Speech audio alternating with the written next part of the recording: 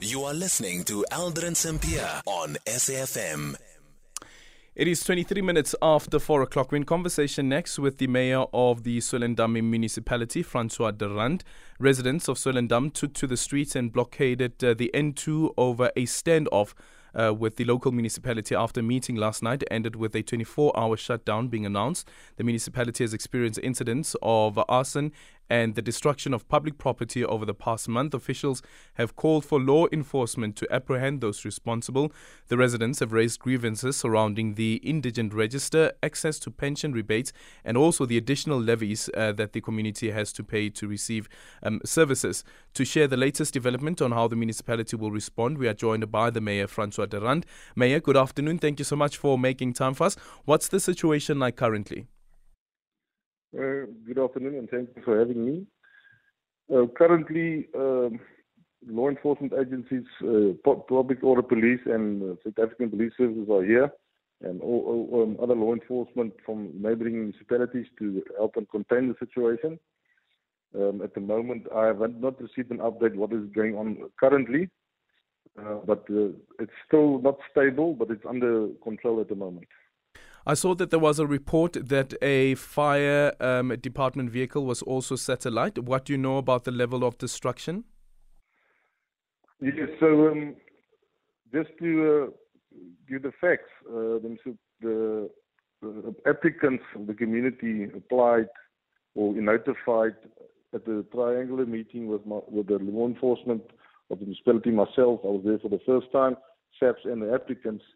They applied for a shutdown. In the Constitution, you're allowed to peacefully demonstrate, and the police said, that's fine, you can only give us notice. Obviously, it was not a peaceful shutdown. They still infringed the rights of others and started stoning the police last night, and that's when all hell broke loose. This morning, so they set one of our, the Windy House, we have for security next to the Tusong Center. They set that alight.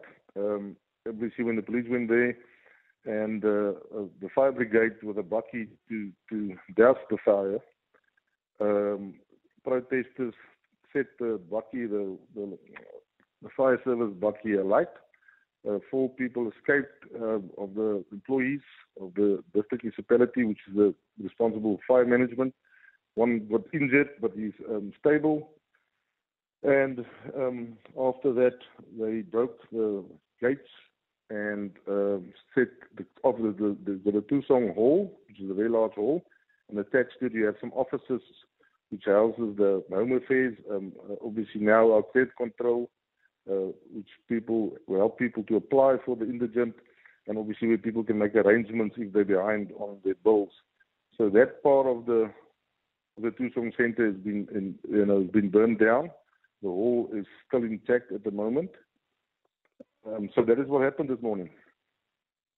And I see Times Life is reporting that one of the ward committee members, Munwabisi Mganga, and ANC councillor Julius Matisin are acting on behalf of the community. What role do you understand them playing in this, if you know of their involvement at all? Yes, they've been involved from the beginning, even in August the 16th. The ANC aligned them with the protesters. Mr. Mchanga is a ward committee member. If you're a ward committee member elected, there's a certain code of conduct. Obviously, he's been transgressing that code of conduct, even the councillors, because you are elected as a councillor to always have the best interest of the municipality at heart.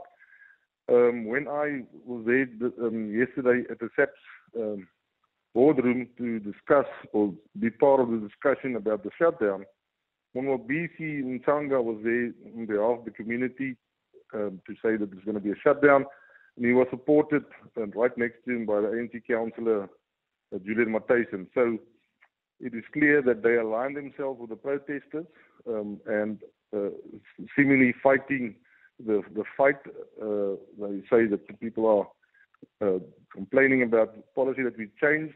The policy is in line with the national government or national framework of COCTA. Households must apply.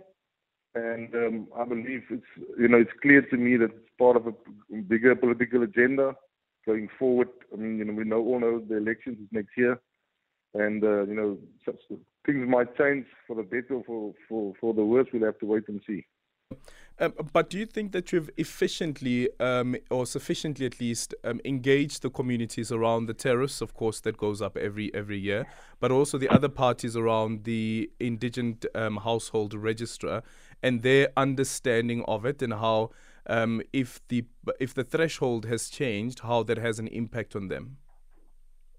Okay, the threshold hasn't changed. The policy, I've been in council now for 7 years. The policy has been adapted over the years because of public participation. People, when we have our IDP meetings, that's what we do every year with all the wards, a few times with the sectors, certain sectors of the community and economy, small-scale farmers, tourists, businesses. We all... Hi, Mayor, are you still there? Mayor, can you hear us?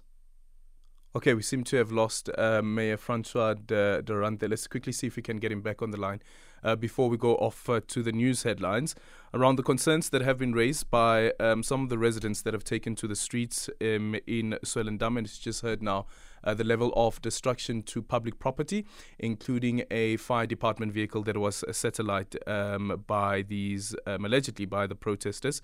And okay, we have the mayor back on the line. Mayor, you were just explaining now the public participation process. And as you answer that part, Mayor, the public participation process, does that take place during the day or does it take place during the evenings? Most of them take place during the evenings. We got schedules, obviously last year. Yeah, and with that said, is there safety concern at all, considering the number of people who would actually pitch up for those meetings? It depends. I mean, where you go in the informal setting, or Ward 5 and Ward 6, there's normally a very good attendance. On the request of the ward councillor, ANC ward councillor Pumla Labazi, we arranged 3 meetings to meet with the informal settlement. They wanted to speak to the mayor and raise their concerns. We had one scheduled for April in the Tusong Centre, which has obviously now been gutted by arson. It was myself, the municipal manager, the director of community services, the ward committee of Ward 5, which includes Monwabisi and Changa. We waited there for half an hour and nobody pitched up. So we rescheduled the meeting. It happened on the 5th of June. The same story. We were there, no residents pitched up. So the councillor asked, can we have it on a Sunday in the afternoon? I said, that's not a problem. We arranged for the 20th of August. Council was in recess for the month of July. So on the 3rd of August, we gave notice that the meeting will be on the 20th of August on a Sunday at 1 o'clock, in the street. Obviously, before that happened, the 16th of August happened, and then obviously our municipal building was burned down. So even with no meeting took place? Yeah, no, so with eventually I was there on the 20th, but that's for a different purpose. I was there to engage the community. So obviously it was last year in September, with all the rolling blackouts, they changed the load shedding schedule all the time. So we had to cancel some of the meetings because obviously we couldn't have the meetings in the halls when there was no electricity. So we have had 14 engagements in Railton. 14. Okay. Railton is a Ward 4. I'm also a ward councillor. About 40% of Railton is part of my ward. Okay, Mayor, because we need to go to the news headlines, let's just quickly see if it's possible to speak to you just after the markets, just after 4:45, just to conclude the point that you wanted to make about the public consultation, which is a very important process as well. Apologies, we're a bit late for the news headlines. It is now 16 minutes before 5 o'clock. Let's quickly conclude the conversation with the mayor of Swellendam municipality, where protest action have been taking place. And yesterday, the residents met and declared a 24-hour shutdown. The mayor explained a bit earlier on the level of destruction that has been caused, including a fire truck that has been that was set alight during the protest action. Mayor, you were just explaining now about the public participation process. And you pointed out to 4 meetings that were called, and none of the people actually attended the meetings. There were other meetings, though, that did happen. But are you satisfied that even though those 4 meetings didn't take place, that the council has come to a decision that the tariffs should increase, even though you don't have the contribution from these other citizens? I mean, every year, on the end of March, end of May, council approved the budgets going forward. The issue was electricity tariffs and the indigent policy that changed. Electricity tariffs is set by NERSA by ESCOM after the approval of NERSA. The increase to municipalities that we buy electricity from ESCOM is 18.49%. And then NERSA only allows municipalities to increase their rates with 15.1%. So we have to subsidize all households in the municipality. So it is not us who increase the rates, it's ESCOM trying to recoup some of their debt. That's the first thing. The second thing is the policy. In a democracy, it seems like some people only believe that democracy works if it's in your favor. So the majority of council approved the change of the policy. The policy has been workshopped with the councillors. The policy has been workshopped with the ward committee members, including Mundobisi Changa. Funny enough, I was just thinking about it. One of the representatives that I met on the 16th, or during that week after the 16th, and I went to give the community feedback on the 30th of August. No, not the 30th of August. The last meeting that was arranged for the Sunday, the 20th of August. The second feedback I went to give to on the reply on the demands, when the ANC employee and the councillor tried to derail the meeting, the next morning I got a WhatsApp message from one of the representatives of the community apologizing that the people that disrupted my presentation. He said that they know that political parties trying to get votes. They know that their fault. The policy was before them. They were part of the council.